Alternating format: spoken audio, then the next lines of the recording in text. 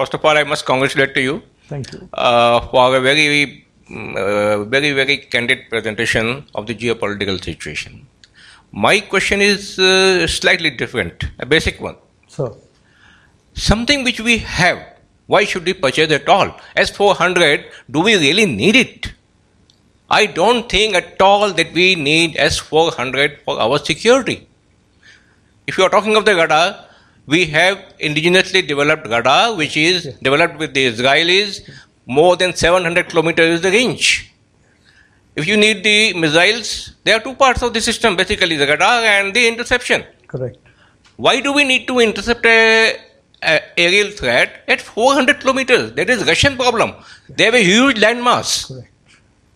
Correct. Our problems are different. Correct.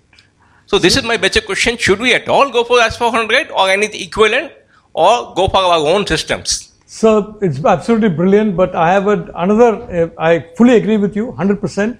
I want to just say the S-400 secrets will be given to China.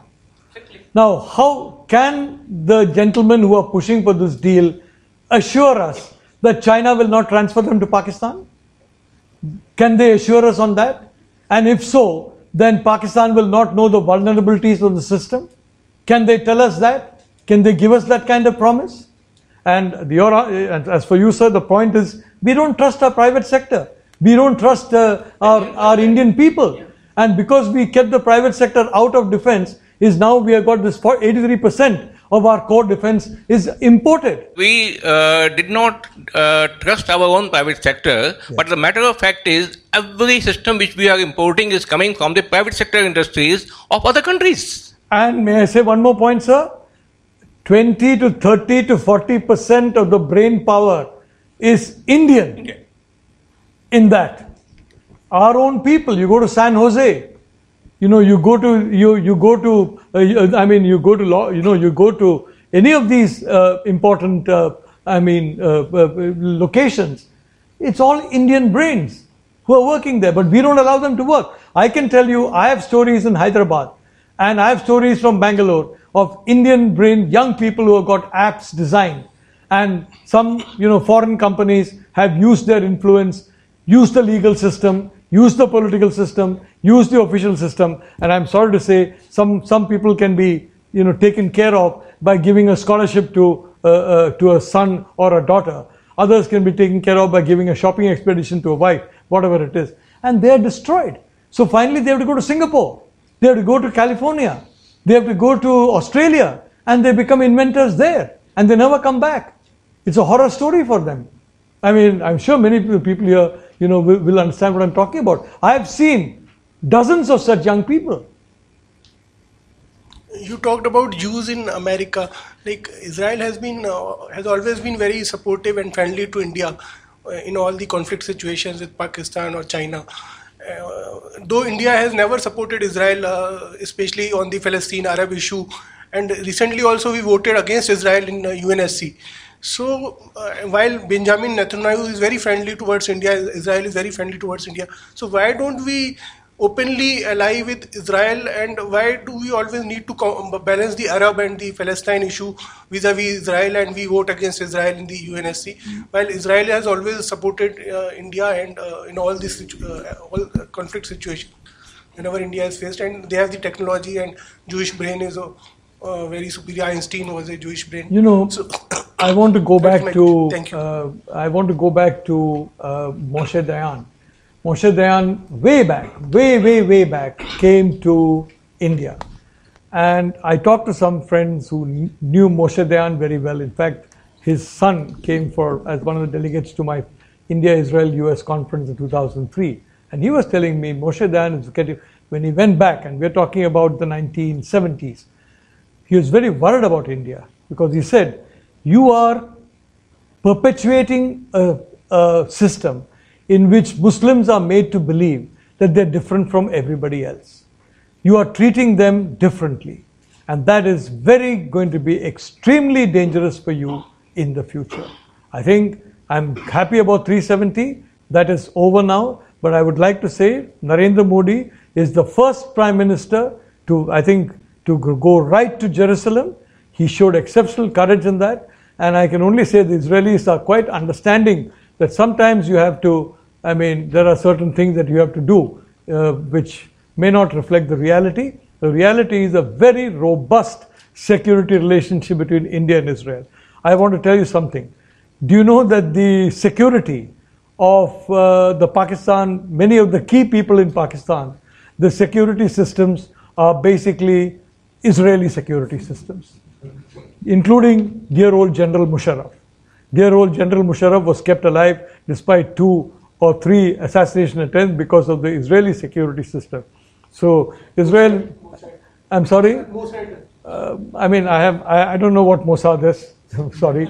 But all I can say is that, look, I'm glad we went to Jerusalem. And yes, it's not just Israel, it's the Jewish people. You know, they've suffered thousands of years. They've retained that individuality. They've retained their culture. They've retained their tradition.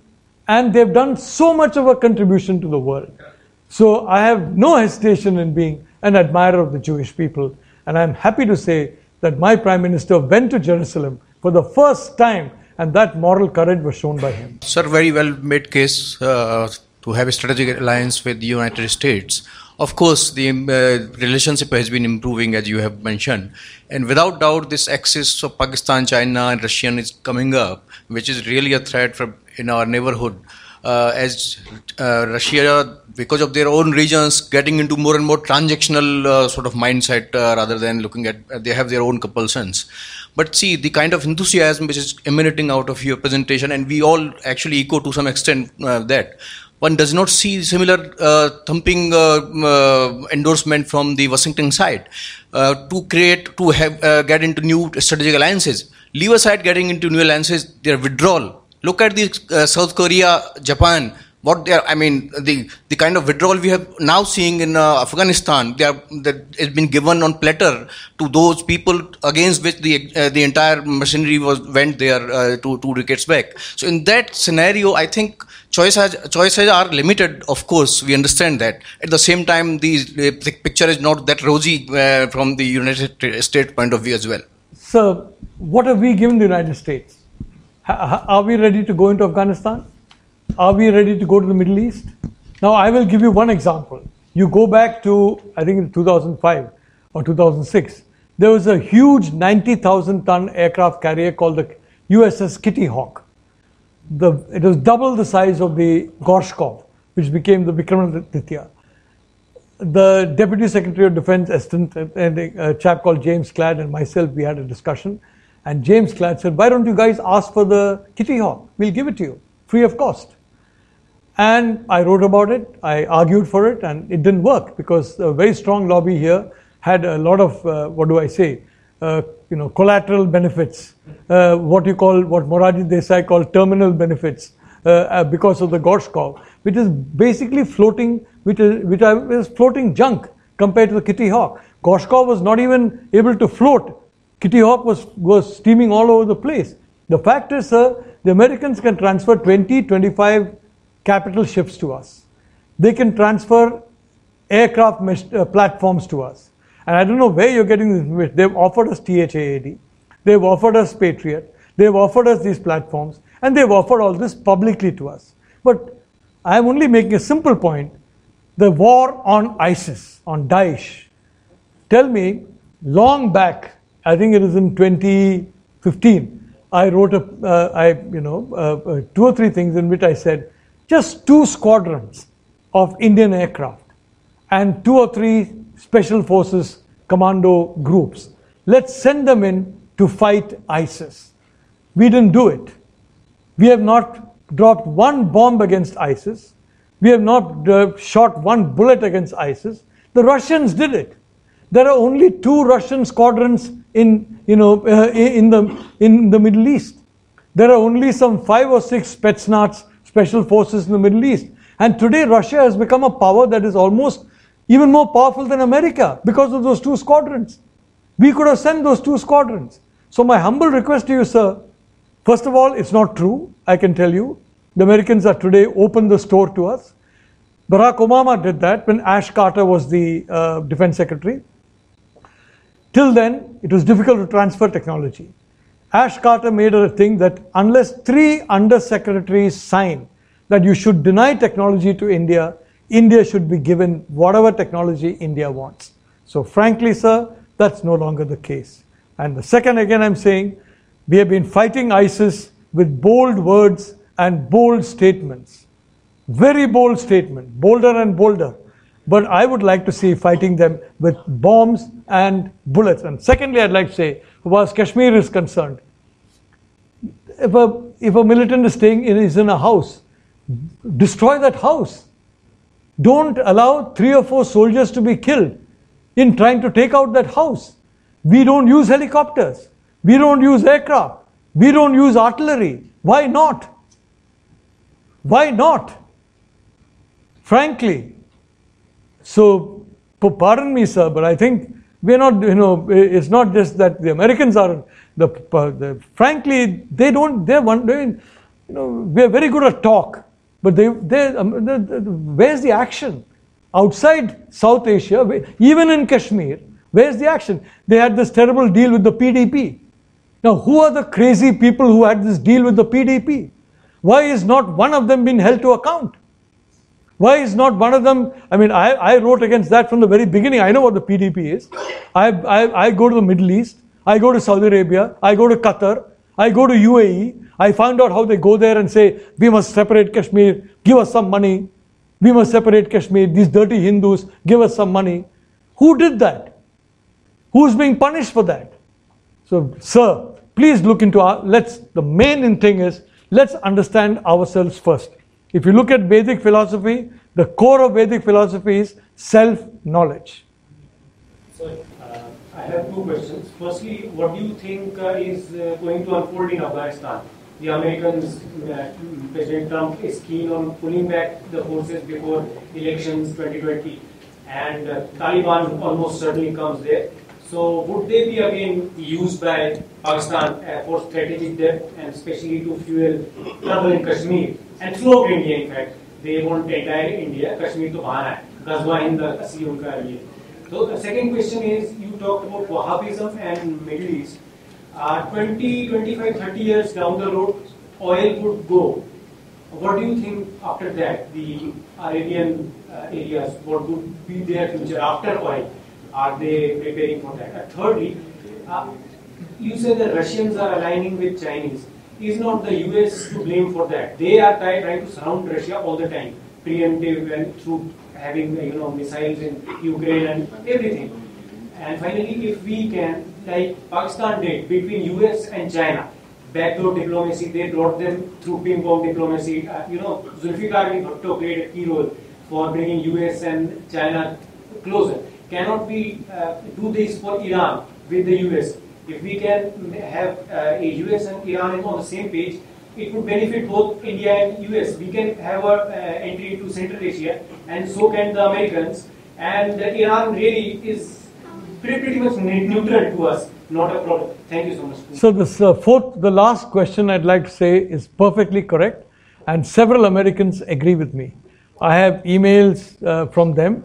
In fact, tomorrow I'm going to have lunch with the president of the Hudson Institute, a gentleman called Kenneth Weinstein. We are at the ISC Annexi. And Ken Weinstein is very close to a gentleman called Mike Pence, who is the vice president. And Ken Weinstein and a guy called Dr. Rose wrote Mike Pence's speech on China. I don't know if you heard Mike Pence on China. He was very direct on China. I'm only saying that yes, a lot of key American scholars say that yes, it is not a problem. That's why I'm saying we should have kept buying oil from Iran, because if we don't buy oil, they'll give Chabahar to China. And we lose Chabahar, it's a loss for us and the Americans. Secondly, 1982, Ariel Sharon made a huge mistake. In the Lebanese civil war, he went and intervened on behalf of the Maronite Christians against the Shia. Complete mistake, big mistake. That is why Israel is the only non-Muslim country where Shia terrorism is there. No other country. So regarding Afghanistan, it's a work in progress. I think Trump has been told very bluntly, this Zalmay Khalilzad is, I have tweeted that he's basically a useful idiot of the GHQ Rawalpindi. You haven't read my pieces on Afghanistan, my overt pieces in Sunday Guardian. Please read them. He's a useful idiot. The man is an idiot, and he's a complete, look, he's got money from the Wahhabi lobby, from Qatar, for example. He has tons of money from Qatar and the old Saudi people, not the new Saudi, the old Saudi. Look, he's a grateful man. When you're given millions of dollars, you have to be grateful. You have to support, and they want the Taliban in. Now, the good news for us is you have a Taliban, basically slaves of Pakistan army, and a Taliban which is Pashtuns or hostile to the Pakistan army. We need to work with the anti-Pakistan army Taliban and break the Taliban and make them fight each other.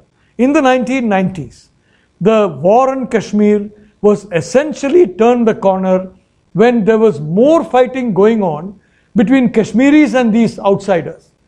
The Kashmiri fighters who turned and became pro-India, you remember.